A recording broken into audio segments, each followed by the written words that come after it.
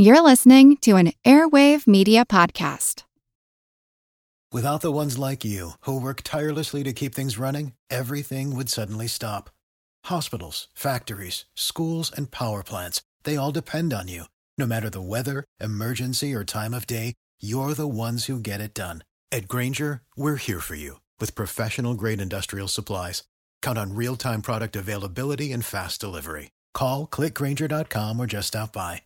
Grainger, for the ones who get it done.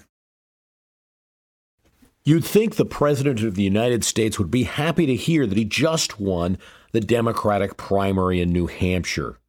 But according to Hamilton Jordan, Jimmy Carter was not. Not much joy in winning this year, he sulked to his most loyal aide. President Carter would prove to be prophetic. 1980 would not see much joy for him.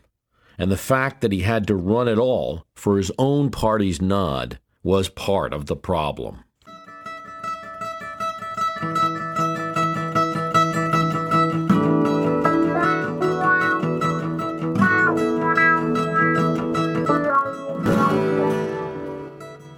Yet winning in the cold snow of New Hampshire surely had to be more joyful than losing in the cold snow of New Hampshire. That was the fate that met another incumbent president, President Harry Truman, in 1952.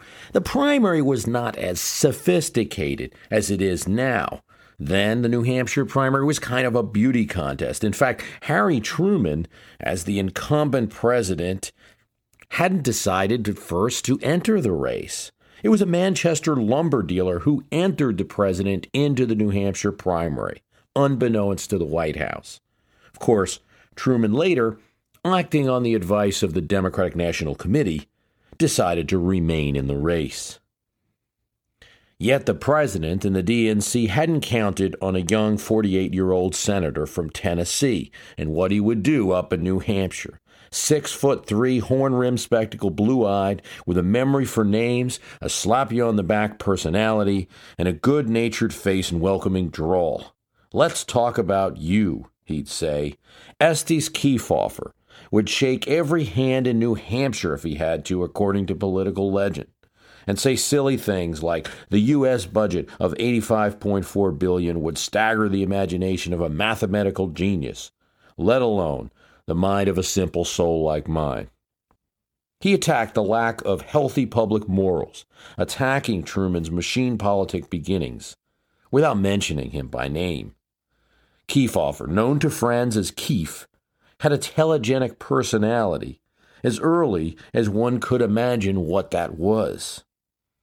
He held a series of hearings on interstate commerce and the involvement of organized crime that exposed organized crime connections and implicated a former New York mayor, William O'Dwyer. Under Kefauver's committee, O'Dwyer was forced to admit that he had underworld ties, that he had helped them as part of his political campaigns. And they had helped him. This embarrassed Truman, because Truman had just made O'Dwyer ambassador to Mexico. But Truman wasn't making any changes. Asked in a press conference if he would force O'Dwyer to resign, the cantankerous 68-year-old president said simply no.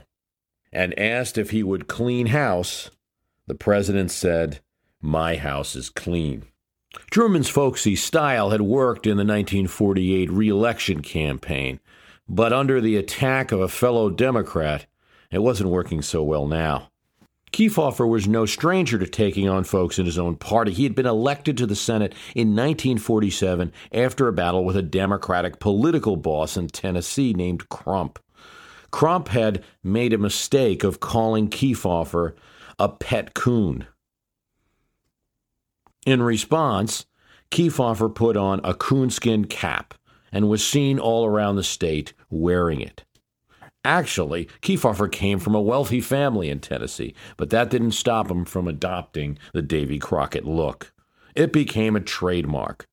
"I may be a pet coon," Kefauver said, "but I am not Boss Crump's pet coon."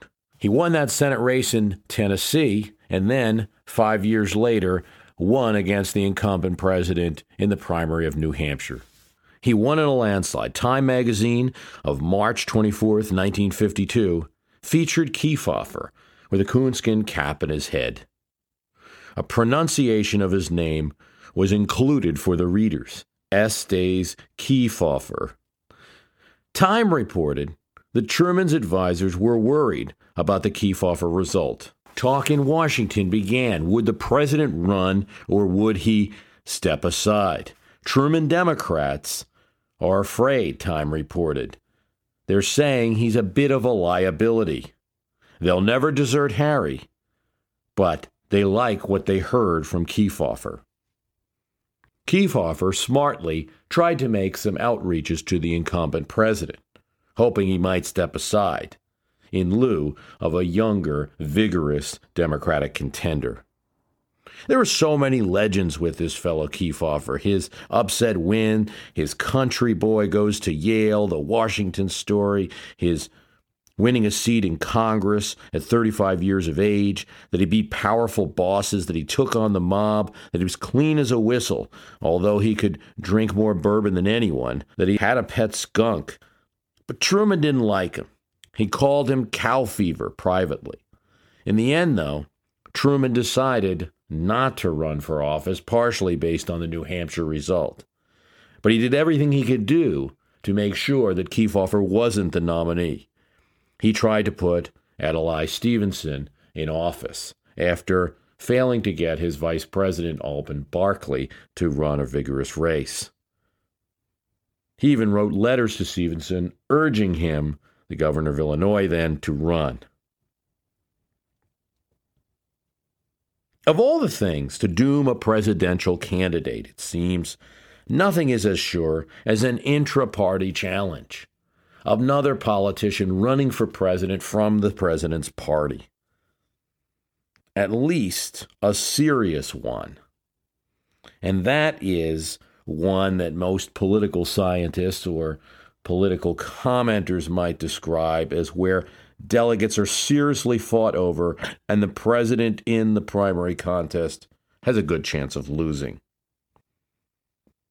In the elections where it has occurred, the president has lost. John Adams might have been the first. Of course, there weren't delegates then and there were no primaries. But there was an effort by Alexander Hamilton within the Federalist Party to elect his good friend Charles Cotesworth Pinckney, to have Southern delegates withhold their electoral votes for Adams and elect Pinckney. But Adams figured out what Hamilton was doing, and he had his New England delegates withhold votes for Pinckney and just vote for Adams. In the end, neither of the Federalist candidates were elected. In a day before delegates, it was kind of a mini primary and a Federalist intra-party fight, even though John Adams didn't really consider himself a member of a party. It was actually a Federalist Party that was going to re-elect him if he was going to be re-elected. In the 19th century, parties didn't nominate presidents often that they didn't want to, thus avoiding any kind of intra-party contest. Franklin Pierce, John Tyler, Millard Fillmore, Chester Arthur, Andrew Johnson, and in his second race, Grover Cleveland, were not given the nomination of their parties. Thus, no big intra-party fight. Abraham Lincoln had several enemies in the Republican Party, like Chase and Fremont. But he disposed of them without a serious convention fight and a race for delegates. In 1912, something changed. There was a serious challenge to the incumbent President Taft from the former president, Theodore Roosevelt, which then morphed, after Taft won that challenge, into a general election challenge, as Teddy Roosevelt formed the Progressive Bull Moose Party to take on Taft.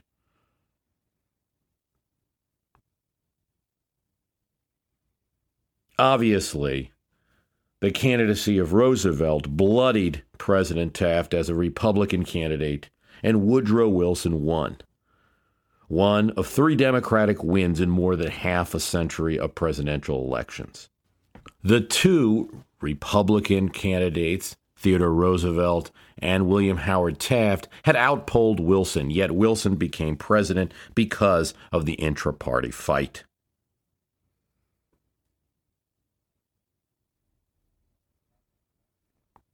And so we have 1912.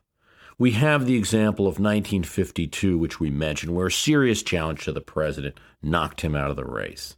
We have the example of 1968, where an unknown Senator, Eugene McCarthy, was able to win enough delegates, although he didn't win the New Hampshire primary, to knock Lyndon Johnson out of the 1968 presidential race. Then we have the examples of 1976 and 1980. It's not a large sample size.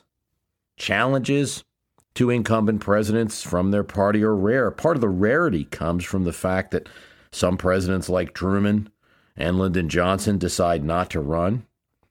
And you can't go to the example of 19th century presidents because in those days, if the party didn't want them anymore, they generally weren't going to get anywhere in a party convention. Then you have 1932, where many in the Republican Party didn't want Herbert Hoover, but no one challenged him for the simple reason that no one really wanted the job. To have an example, you have to have a president who wants the job and has a base in the party. And you have to have a challenger who wants the job and has some real chance of winning some base in the party.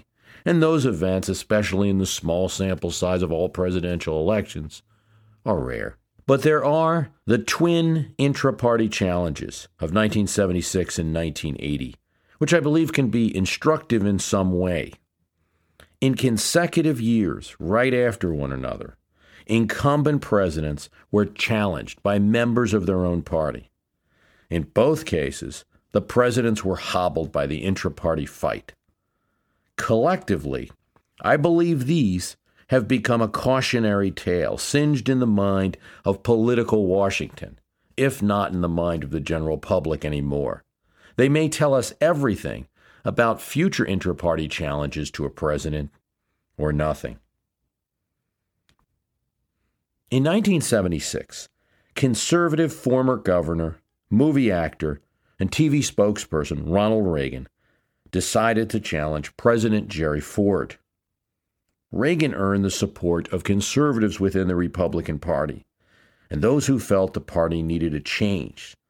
Some also who felt that Ford was doomed and that Reagan might have a better chance of winning if he was behind the Republican banner that year. President Ford had not been elected president. It was the first time ever that there was a sitting president who had not been elected either president or vice president. Ford's pardon of Nixon was a big negative, even among conservatives, just as it was for voters in general. Historians now agree that Ford probably made the correct decision, but few at the time agreed, and it looked a lot to many voters like a cover-up. Ford would appear to Congress to explain his decision. Some minds were changed, but he still looked weak as a president. Then there was the problem of inflation. When Ford picked Nelson Rockefeller as his vice president, it angered conservatives in the Republican Party.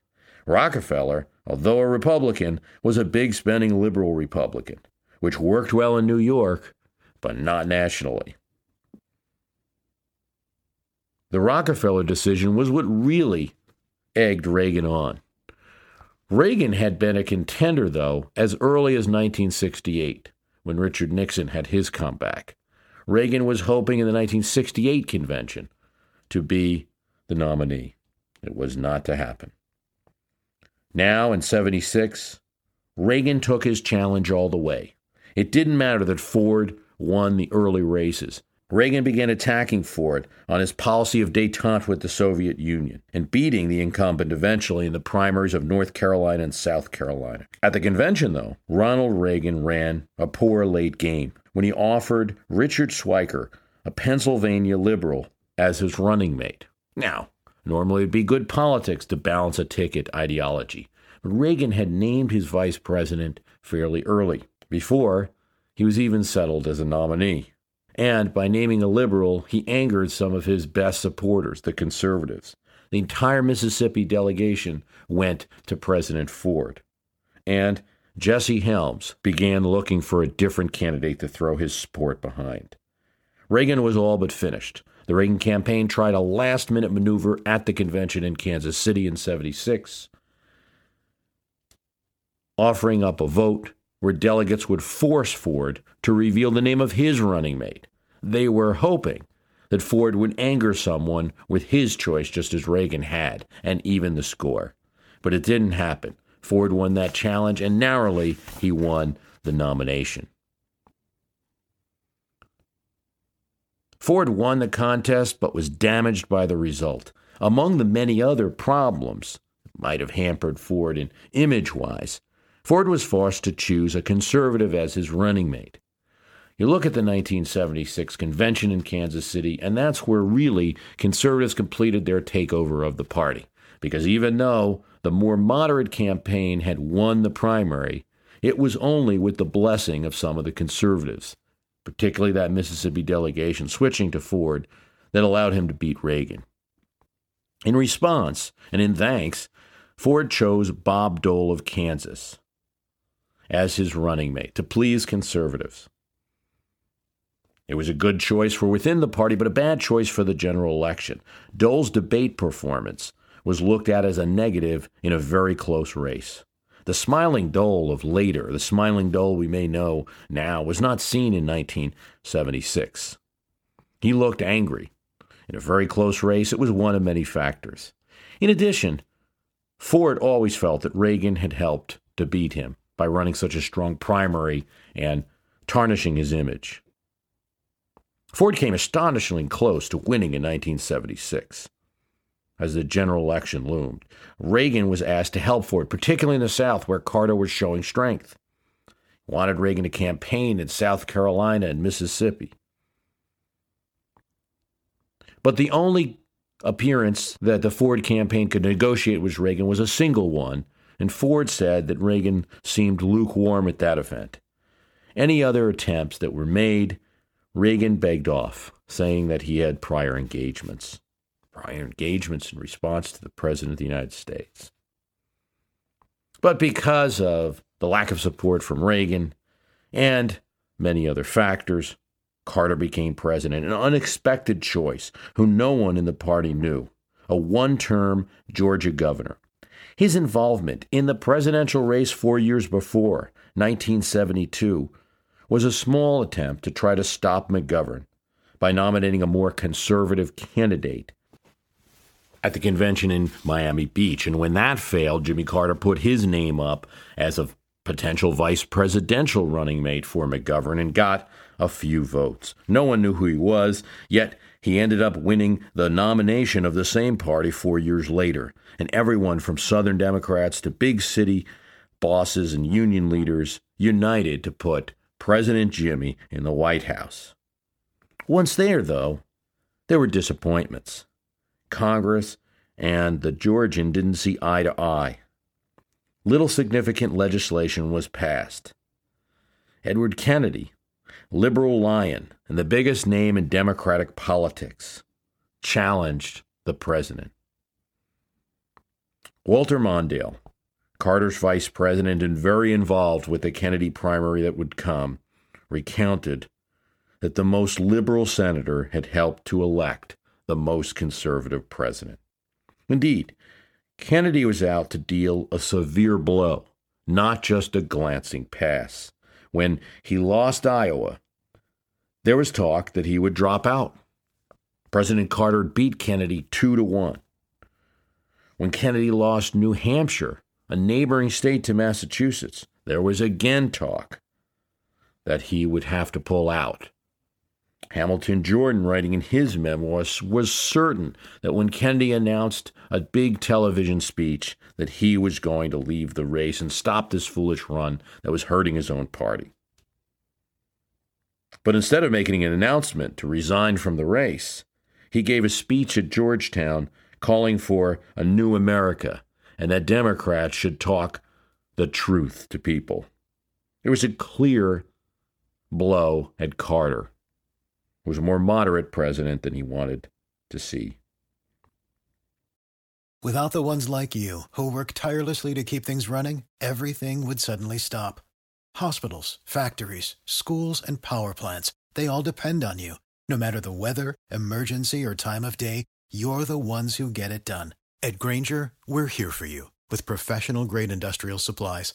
Count on real-time product availability and fast delivery. Call, click.Grainger.com, or just stop by. Grainger, for the ones who get it done.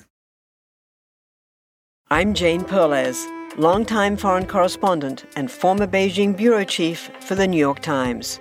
I've been a foreign correspondent in lots of places: Somalia, Indonesia, Pakistan, but nowhere as important to the world as China. I mean, China is not dropping anti-democratic paratroopers into Montana. But of course, we did see things like the weather balloon/spy balloon riveting the whole country for a week. This is Face Off, an 8-part series in which we'll take you behind the scenes to key moments in the tumultuous U.S.-China relationship. We'll speak with a diplomat, a spy, a tech reporter, a U.S. admiral, even Yo-Yo Ma. Plus, my pal and noted China historian Rana Mitter joins the conversation. We'll look at what's driving the two nations apart and explore whether anything can help bring them back together. Face Off launches April 9th. Carter won significant primaries in the South, in Illinois, in Wisconsin. At each occasion that Carter won a primary, they hoped Kennedy would rejoin the party and endorse the president. He did not. It became clear that despite losing many primaries, even to the point where Kennedy would have to earn 60% of primary delegates to win all the remaining prime delegates, Kennedy never budged. Then there were wins in New York, in Connecticut, in Pennsylvania, in California. This confirmed Kennedy's feeling. It was clear that Ted Kennedy thought Carter was weak and that the early primary wins were support for the presidency, but the Carter camp would bubble out. When President Carter won Ohio and thus took Kennedy out of a mathematical possibility to win, there were simply not enough delegates to win the nomination. They figured then, at least then, Kennedy would call to concede. But he didn't. Kennedy took his challenge all the way to the convention that year in New York. Lacking delegates, he tried to get a procedure where the delegates, regardless of who they were pledged for coming to New York, could vote for anyone they wanted once they got there, to unlock the delegates. Kennedy's campaign called it an open convention. Jody Powell, Carter's spokesperson, called it subverting the voters. He lost the vote, and then Kennedy lost the nomination. Ostentatiously, as President Carter would say in his diary, he didn't shake my extended hand. Indeed, he didn't, and the entire television audience and all the commentators noticed that. It generated many more headlines than the fact that Carter had won the nomination. For an incumbent president, it seemed to be a heck of a fight to get his own party's nomination. Just as Carter didn't get much joy out of winning the New Hampshire primary, he didn't get much joy out of winning the party's nomination. Some commentators called the president heavy-handed, a dictator in winning. Some called him incompetent in having the challenge go this far. As Carter wrote in his diary, I looked like a combination of Adolf Hitler and Goofy. The press couldn't get right which way they wanted to attack me. The treatment was an indication of how bad things were for an incumbent dealing with gas price crisis, a recession, a hostage crisis that made the country look weak. Kennedy looked at how Reagan had savaged an incumbent president who was weakened by the Watergate and the Nixon pardon. And he knew the Democrats weren't happy with Carter. He knew that his family had a name, especially a name in Democratic politics. and he saw at every turn that he didn't need to give up. There was little love lost between President Carter and Speaker Tip O'Neill. But one thing the Speaker was firm on, he did not like the challenge from Senator Ted Kennedy to the incumbent president, even though O'Neill was very friendly with the Kennedy family and with Ted himself. Forget the polls, he told Ted directly. You can't beat an incumbent president. He's got $100 billion to distribute to local governments, and he can send money wherever he wants. Kennedy ignored the advice from O'Neill, and O'Neill stayed neutral in that primary. The Carter camp felt good about beating Kennedy, but the victory didn't give the president enhanced stature. In fact, it hurt. Hamilton Jordan wrote a memo to President Carter right after the Kennedy challenge that outlined the reasons why he felt Kennedy would hurt them in the general election against Ronald Reagan. A. The challenge placed the president in a political posture for an extended period of time. He looked like a politician and not the leader of the free world. B. Support for Carter as a likable guy, a compassionate guy, eroded. C. The Kennedy contest alienated big groups in the Democratic Party, labor unions, for instance. D. Third party was emboldened by the Kennedy challenge, and that third party was John Anderson, running as an independent, even though he had been a liberal Republican. Liberals who had supported Kennedy were flocking to Anderson now in the general election. E. Ham Jordan wrote, state parties, particularly California, New York, and Pennsylvania, which had voted for Kennedy, have been alienated. They went for Kennedy, and now they had to switch gears and go for the guy they didn't vote for. All of these factors, even after the primary election, Kennedy made it difficult.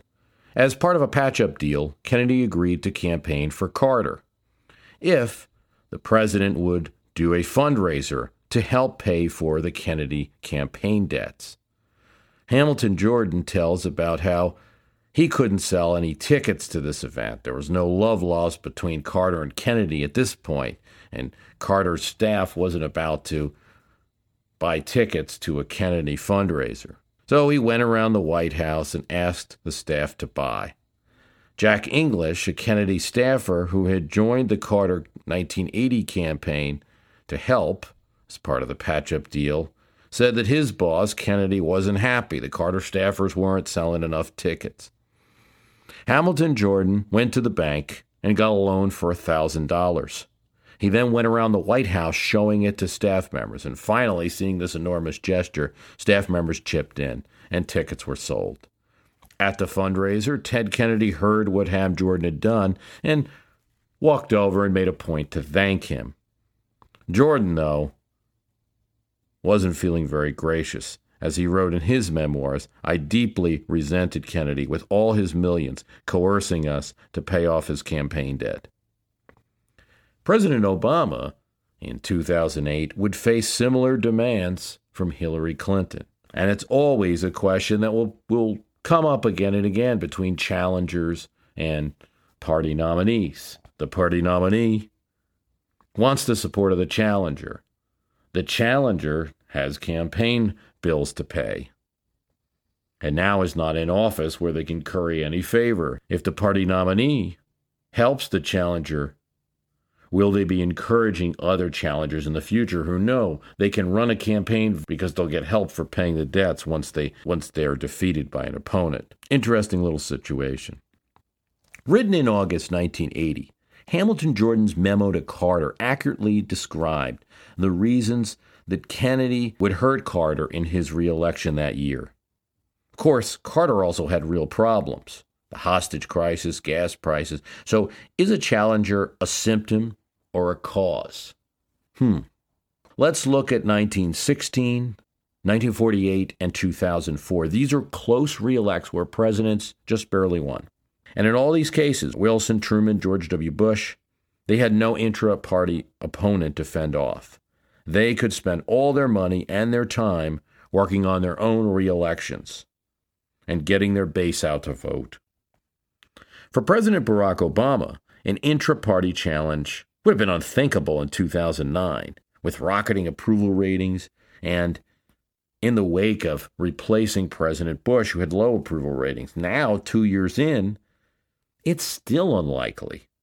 But it's possible to say things may have shifted a bit to where we can at least talk about it. And so here I am talking about it with you this early. And I think we can for 3 reasons.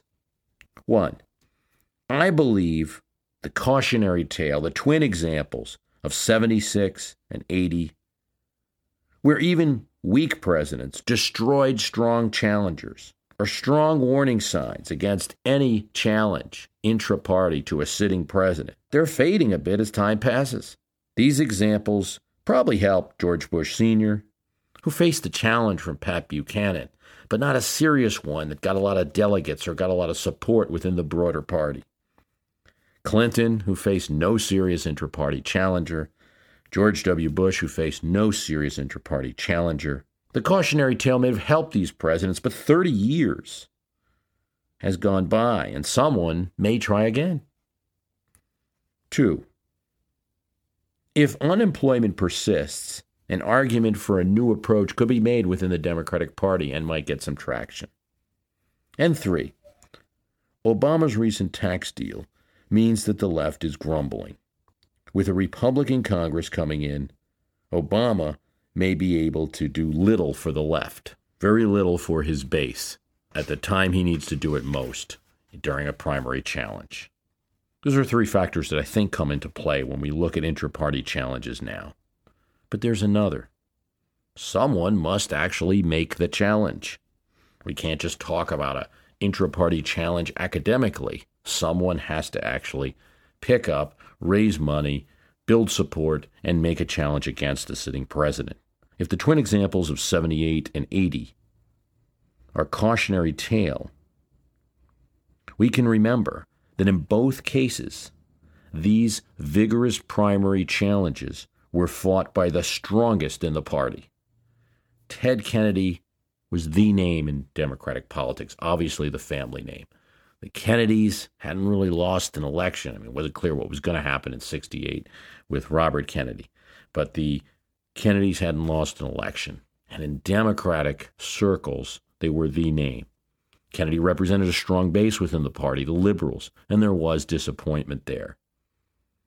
That fueled the Kennedy campaign. In 1976, Ronald Reagan was a charismatic person. But most importantly, he led a huge base in the Republican Party, a base that wanted to be felt and that wasn't feeling a lot of love from the current administration.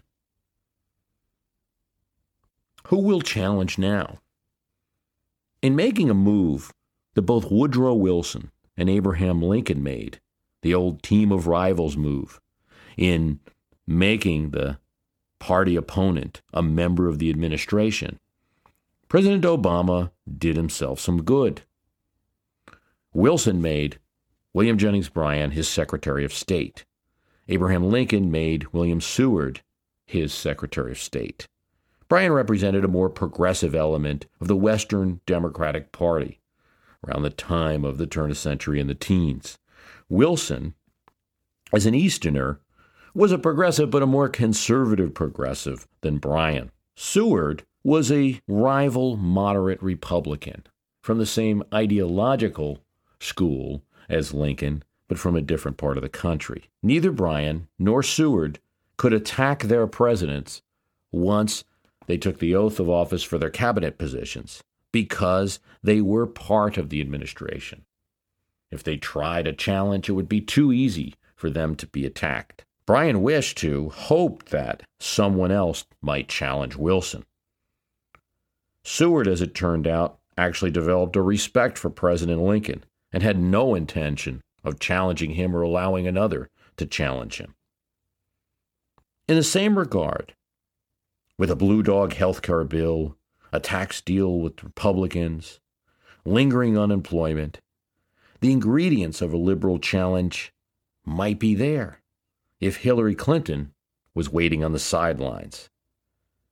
Given the 12-month primary and the split in the party that they fought between 2007 and 2008, an instant anti-Obama base would be there. But as a member of government, it's impossible, in my view, for Hillary to challenge now, even if she wished to. One of the largest areas of administration policy, foreign policy, is under her control. And I doubt that she wishes to. I want to be clear about the twin examples of 78 and 80. I don't think they are gone. I don't think they've faded, but they're just fading a bit, and they could be in the background. They would still weigh heavily on the minds of some, especially those who enjoy the insider baseball of politics. These people would know from 76 and 80, challenge the president, you lose, and, more importantly, you sink the party. So who might challenge now if it won't be Hillary Clinton, Russ Feingold, Dennis Kucinich, Howard Dean? They're all possibilities. In the end, though, they did support President Obama's biggest domestic achievement, the health care reform. They're not heavyweights, and I think each of them would be easily waved off. None would have the access to the second power base in the Democratic Party of 2010 right now, and that's the Clintons. So again, an intra-party challenge is a little more relevant to discuss right now in the wake of a tax deal with Republicans that's not popular in the Democratic Party, but it's still far from realistic right now. I want to thank you for listening. The website's myhistorycanbeatupyourpolitics.com. Wish you a happy holiday and a happy new year. The archive's available on the website, $14.99. You get many, many, many episodes of things we've discussed in the past, going all the way back to 2006. Facebook site where you can discuss issues with other listeners. And, as I always say, if you like the program, tell someone about it. Preferably the iTunes comment page. We all know how important it is to keep your eye on the money, and not just your own. Stay on top of the latest financial and market news with Yahoo Finance, a podcast that releases new episodes almost every day. You'll hear a brief overview of the biggest news in the financial world, all in 3 minutes or less, right after markets close. Check out Yahoo Finance wherever you get your podcasts. That's Yahoo Finance wherever you get your podcasts.